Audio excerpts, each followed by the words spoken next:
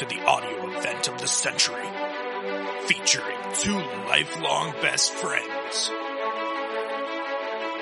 We love the Leafs. We love each other.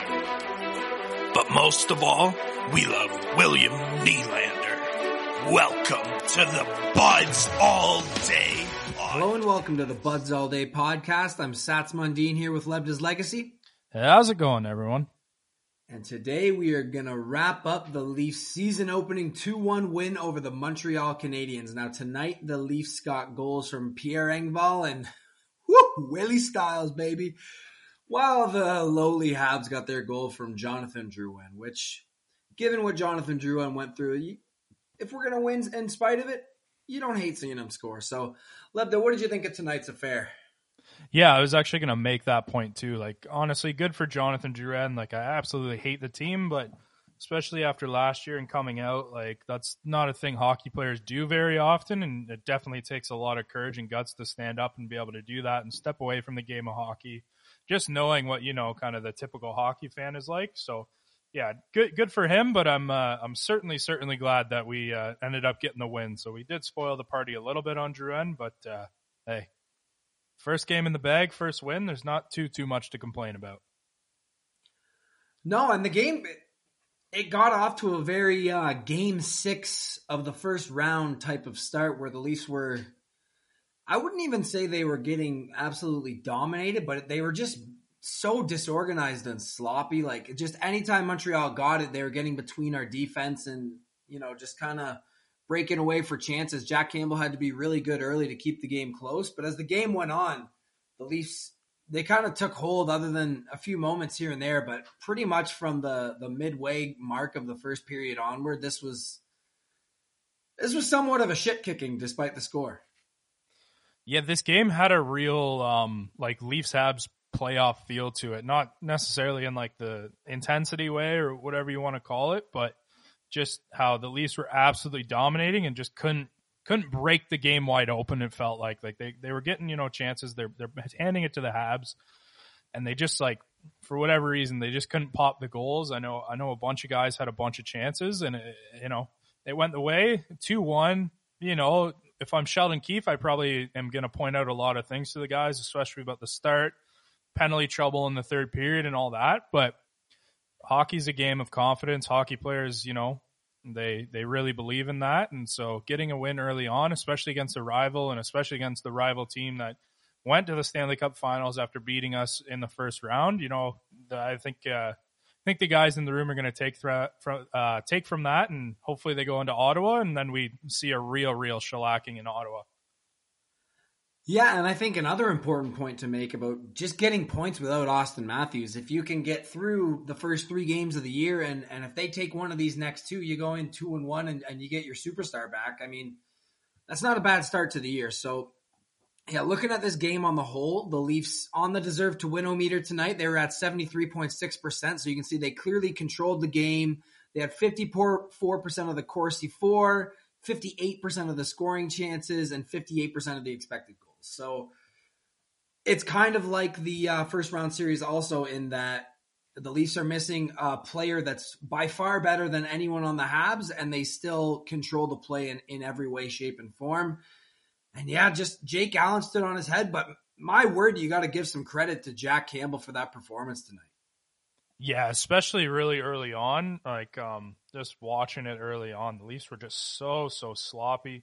Defensemen just didn't look crisp, and whether that's just, early season jitters or the crowd's back for the first time in a while. So, there's probably lots of excitement and adrenaline running through, and anytime you get that much adrenaline, you start making some silly plays. But yeah, Jack Campbell really kept the boys in early and allowed them to, get the mistakes out of the way, calm themselves down, and then start going to work and proving that they are a much better team than this Montreal Canadiens team. Yeah, and the first goal, you look at that, it was Drouin from Anderson, like we mentioned, and Campbell, you can only expect him to do so much. So Muzzin has that bad giveaway, kind of, I don't know if he was trying to dump it in or make a pass through to somebody at the blue line, but he turns it over to the Habs, and it quickly becomes a 2-on-1. And I got to say, for someone who has a reputation as such a terrible passer, Josh Anderson had a really nice pass to set up Drouin on that goal.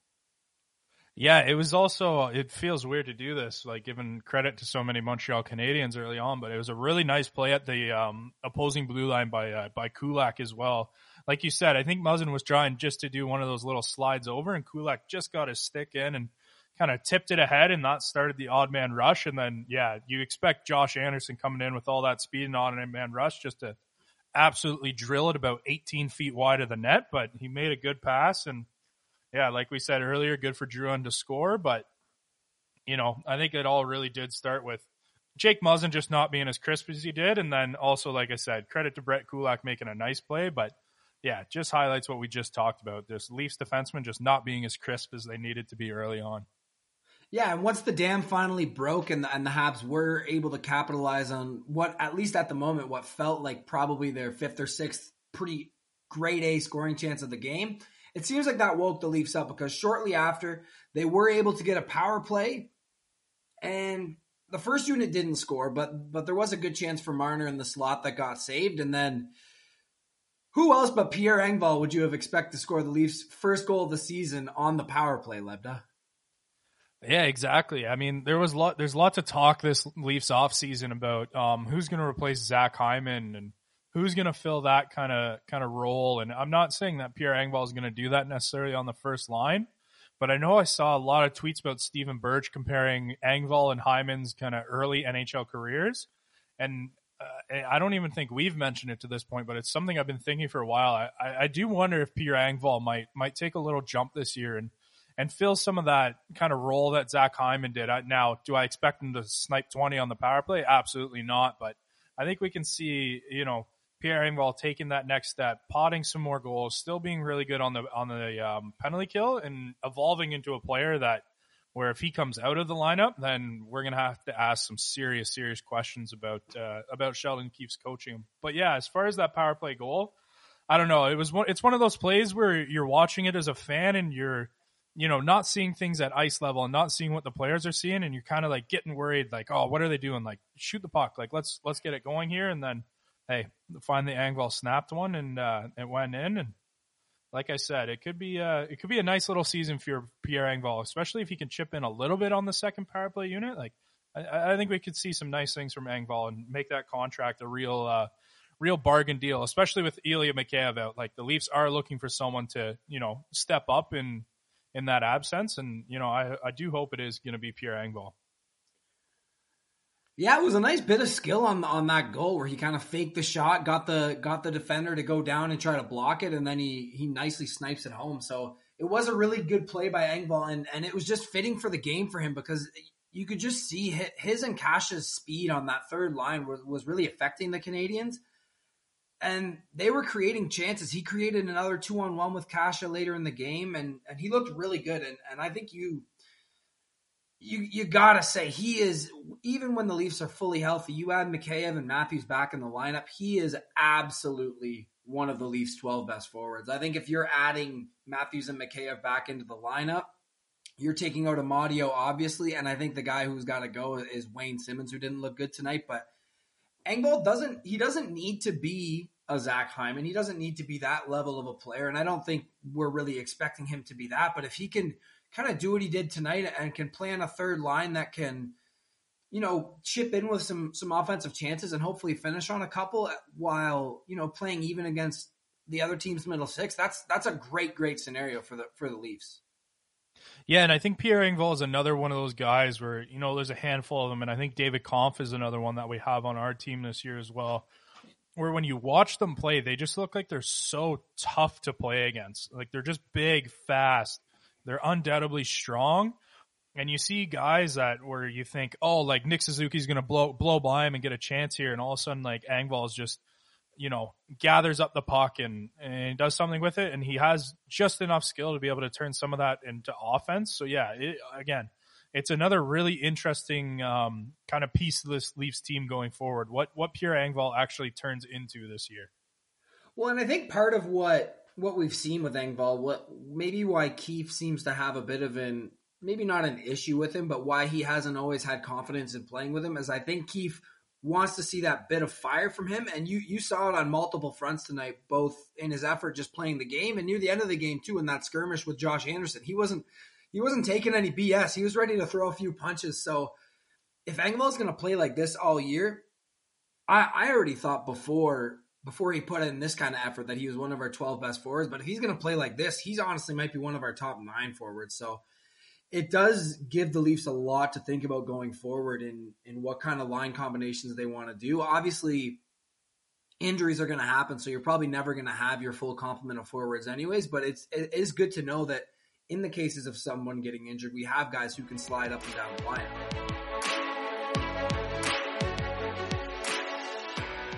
So after that Engvall goal, the Leafs did go into the third period tied 1-1, and Willie Nylander, I know you had mentioned earlier that the Leafs felt like they were getting a ton of chances. There were a few guys who felt like they should have 3 or 4 goals in this game, and Willie definitely felt like one of those guys up to that point, and he was able to make a beautiful play off the rush to snipe one over Allen's shoulder. Yeah, I mean, this is exactly what you want from William Nylander. Again, it's a nice little outlet pass from Riley. Willie enters the zone and he just walks in and he just absolutely snipes one. Like, there's nothing that brings more joy to my heart than seeing Willie Nylander just walk in the zone and just absolutely let go a shot. Like, man, like we say it all the time. The guy is so talented. He's good value on his contract. If he can, start doing this just a little bit more, we're just going to see again another evolution to William Nylander's game. And then also, if we're seeing him on the penalty kill as well, getting more minutes, who knows? Like, he's such a good hockey player, especially him on the penalty kill. Especially if we pair him up with whether it is Alex Kerfoot, because clearly they have a lot of chemistry together. Yeah, could chip in on the PK, and we could see just again another wrinkle to William Nylander's game, and he's making it really, really tough to for the uncles to criticize him. For the uncles to criticize him this year. Yeah, he made it tough last year. I don't know how you could have any doubt in William Nylander after his playoffs last year, and I gotta say, he's making me feel pretty smart about my preseason prediction about him coming out and being at least a point-a-game guy. I think I might have even shot low on that one. I wouldn't be surprised to see 90 from Willie this year because he looked dominant in those playoffs. He looked absolutely like a man amongst boys in the preseason, and he continued that into today. Like I said, he could have had 2, 3, 4 goals. So if he's going to play like that all year and play with that consistency, I don't see why he can't. He could be the second best player on this team. Now that's not even a slight against Marner. I just think both guys just have such unreal potential. And if Willie's going to get more ice time this year, I saw tonight he had 18 minutes. Marner had 19, which I got to give some credit to Keith because that's something we complain about where he underplays Willie and kind of overplays Matthews and Marner to the point where they're breaking down in the playoffs. So I wouldn't even mind seeing 19 minutes for Willie, but he was getting about 16 last year. So to see him at least breaking that 18-minute mark is going to be big. And yeah, if he does get an extended look on the penalty kill, I wouldn't be surprised to see 5 or 6 shorthanded goals for him off the rush either. Yeah, exactly. And, I'm very curious to see where William Nylander's ice time kind of falls when Austin Matthews is back. Just seeing if Sheldon Keefe is actually trying to rotate those top 2 lines as being a little bit more equal in terms of ice time. I mean, Austin Matthews is Austin Matthews. You're going to want to play him slightly more than anyone else on the team. I do understand that, but that also goes to our point that we made in our last podcast where, we want to see William Nylander get a shot with Austin Matthews and, see some different line combinations and just things that if we do ever get stuck for a period in the regular season or in the playoffs, things aren't going well, that we have things or Sheldon Keefe, has things in his back pocket to use. But then again, to that point, like if we look at William Nylander and Alex Kerfoot in the playoffs last year, like they were just absolutely dynamite. 2 guys that just fly out there and seem to really play off each other well. So again, we talk about all these times where, the Leafs have so many options. And if Austin Matthews, misses even maybe more than the 3 games here and Alex Kerfoot and William Nylander keep their kind of rate of play up and their chemistry up, and they keep showing that, hey, maybe this is a legitimate line and they don't need the help of a John Tavares or an Austin Matthews, then again, we could see some very interesting line combinations from the Leafs going forward. Yeah, there's a lot of options for Keefe to use going forward. Like you look at tonight, they had an 81% expected goals. They were just absolutely dominant. So I think that is a tandem that you could keep together. And whether that's playing with Tavares on the second line, or maybe even you try them with Matthews, because Kerfoot as a guy who doesn't really like to shoot, but Willie and Matthews can both really shoot. That'd be a great line in transition. So there's a lot of things for Keefe to try. And like you said, even who knows, maybe a couple games he gets really creative, and like you said, he puts Kerfoot, Willie, and Bunting together, and you throw Tavares, Mikheyev, and Engvall. Like there's a bunch of different options that the Leafs could try with Andre Kasha to try to get 3 really good lines. And then you and I talk about Willie's ice time, we want to keep it high. Maybe you play Willie 12, 13 minutes with the Kerfoot tandem, and then you throw him up with Matthews and Marner. You throw him up with Tavares for a few, give him 5 extra minutes. It doesn't have to be stagnant lines the whole game. So yeah, that Willie Kerfoot tandem really does have a lot of potential, because it's not just this small sample of today and the playoffs. We did see it at the end of the 2020 season as well, where they were doing really well with John Tavares between them. I know they got off to a bit of a slower start last year, but I think you can just kind of blame that on the slow start that Tavares just seemed to have. I don't think it was anything to do with Kerfoot. So it makes sense why they're a good pairing too. With the speed those two guys have, it's tough to handle. It's really tough to handle. And Alex Kerfoot has always been one of those guys where you look at his stats and, his point totals and his advanced, kind of metrics and all that, and you're like, I don't know. But then you watch him play and you see him like just flying into the corners and digging pucks out and doing little things. And you're like, okay, like this guy feels like maybe he's not really good right now, but it feels like he could be really good for an extended period of time. And hey, maybe again, like we said, like hockey players are kind of weird. Chemistry is a bit of a weird thing too. And if they have the chemistry, then maybe you just try and let them cook. And we talk about it all the time. We genuinely do think that this Leafs team is going to try and add a top 6 forward, whether it's at the deadline or close to the deadline or wherever it may be. But I mean, if Alex Kerfoot and William Nylander are playing like this, like who knows what happens? Maybe the Leafs do add a top 6 forward and they add a guy, maybe not a Philip Forsberg who's making all that money, but a guy at a lower price point to play on a wing with John Tavares, and you have Nick Ritchie, John Tavares, and I don't know, Ricard Raquel or something like that at half retained as a line, and because of the salary constraints. And then you have 3 very, very good lines. Andre Kasha can go somewhere, and then we bump everyone down. And because the biggest weakness right now on our team is the 4th line. Now, when everyone's healthy, I think that will change a little bit. But if you have 3 crazy lines like that, and then looking at our 4th line there, like that's a deep, deep, deep hockey team.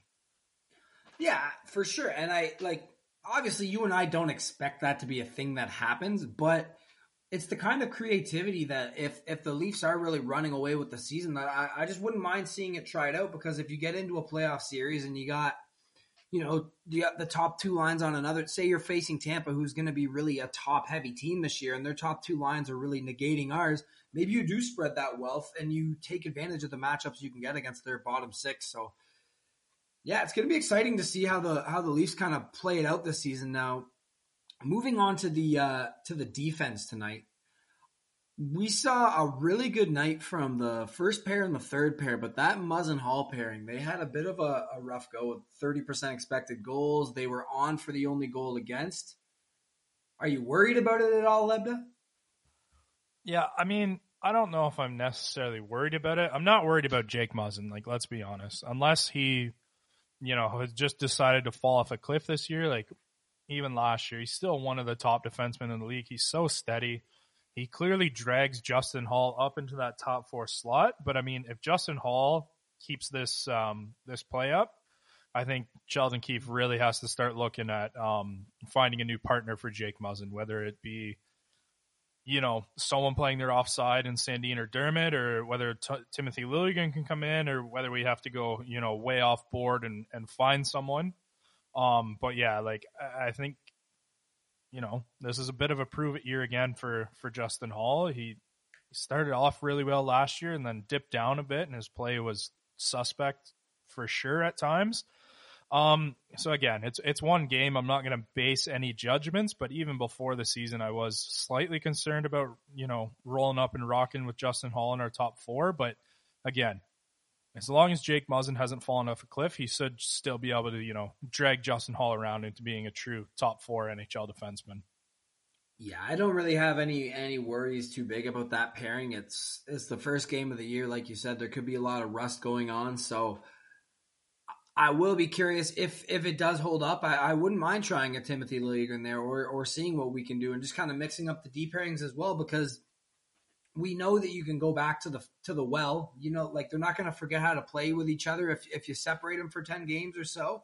So maybe you try it in the middle of the season and you see if you can get something that works. So it was I thought the other pairings looked really good tonight. Like Sandin looked pretty comfortable. Him and Dermott had 70% expected goals. They were pretty good. And then another just solid night from TJ Brody and Morgan Riley, kind of what we came to expect all season last year. Yeah, exactly. I'm really, really happy to see that Sandin Dermott pairing playing so well today. And again, it's bottom pairing minutes, but those guys just need to play bottom pair minutes. Like we don't need either of those guys to necessarily take a huge leap unless, like we said earlier, like Justin Holl just has another horrible season or has a horrible season, then maybe we need Travis Dermott to, try and prove that he's a top 4 defenseman. But I mean, if Rasmus Sandin and Travis Dermott are putting 70% expected goals up every night, especially with how bad our fourth line played, and, they're going to see a decent amount of ice time with our fourth line and against the other teams, kind of bottom pairs, then, there's not a lot of room for complaints about that from your bottom pairing defenseman. And those Leaf defensemen were able to lock down the lead in the third. They survived some questionable reffing, I would call it, with the Montreal diving committee, doing their best to get 4 straight tripping calls called on the Leafs. The Leafs survived the minute 44 of 5-on-3 play, and I thought their penalty kill looked excellent all night. David Kampf and all those guys were being really aggressive on the penalty kill. So, yeah, it was a nice way to shut the game down for the Leafs. Yeah, that's exactly what I know you and me love to see in a penalty kill is guys just being aggressive, not allowing people time, especially with a team, kind of like Montreal, when you have a guy like Cole Caulfield that has an absolute, kind of weapon of a shot. You just don't give him time, and he's a young player, and he's still trying to figure out the NHL. So if you don't give him time, he's not going to be as dangerous, and he's not going to be as effective. And I mean, I single out Caulfield, but that goes for like almost any NHL player. If you take away their time and their space, you know what? They're not going to be able to do it. And yeah, there's going to be occasions where a team's just going to boom 3 quick passes in the back of the net, but more times than, that happens, the Leafs are going to really, really benefit from being very, very aggressive on the penalty kill. Especially when you have the speed of guys like Engvall and Willie and Kerfoot and all these guys who are really good skaters. I think you have to take advantage of that. And yeah, if you just sit back and you're too passive on the penalty kill, these guys are skilled enough that they're going to take the time and space and they're going to finish it off. So I really liked what I saw from from both special teams units tonight, actually, although we didn't get to see too much of the power play. But the Leafs had a power play at the end of the game where after Josh Anderson decided it would be a good idea to punch some Leafs in the face and take a roughing penalty with 2 minutes left and his team down a goal. Just some great play by Josh Anderson there, but you can't glean too much from that penalty kill because all the Leafs were kind of trying to do is run out the clock. So with that said, the Leafs were able to wrap up the game. And I think we need to wrap this podcast up with our stars of the game. And I know that usually I'm quite a generous guy and I let you go first, but when my boy has a night like he had tonight, I have to absolutely give the star of the game first, and I have to give it to Willie. Willie bam bam bam bam. Enough about my Willie. He scored a goal. He had an 85% expected goals for. He could have had 4 to 5 goals. The man was just an absolute unit tonight, and boy, does it get me excited to watch 81 more games of him. Oh, it's just an absolute treat being a Leafs fan, watching a player like that, watching players like Austin Matthews, Mitch Marner, like the list goes on. It really is a treat for all, how do I say it? The depression they put us through with choking in the playoffs. Like, at least during the regular season, it is a treat to watch these guys. Now, speaking of a treat to watch, and honestly a treat of a human being, I think the only other option, seeing as you took our boy Willie, is Jack Campbell. Let's share our tasty, yummy, bubbling bagel pot of stone soup. Fill your bowls. I mean, we said it earlier in the podcast. He kept them in it early on, made some big saves, let the team kind of find their legs and then start to take over the game. Stopped 31 of 32 for a 969. Yum! And I mean, kept the boys in it early, kept the boys in it late. That's what you need from your starting goaltender. And if Jack Campbell, 969 is a little bit ridiculous, but if Jack Campbell provides just solid goaltending like that throughout the season, then we say it again. The Leafs are still, a dangerous team. And if they get good goaltending, they will be dangerous in the playoffs until they choke, of course. Lebda, you heard my bold prediction this year. We are not choking. We are making it through the first round. That's my story, and I'm sticking to it. I agree with you on the second pick, though. If I didn't go with Willie, I definitely would have went with Campbell, because if he didn't stand on his head in those first 5 minutes, it could have been 2 or 3-0, and by then it could be a hole that was too big to climb out of without the best goal scorer in the league. So I totally agree on that. I would give honorable mentions to Pierre Engvall as well. He looked really good. And then Michael Bunting. We didn't say anything about him yet, but I just want to shout him out for his first game as a Leaf. I thought he looked really good with his nose to the net too. But yeah, you can't go wrong with Willie and the newly christened nickname Soup Dog.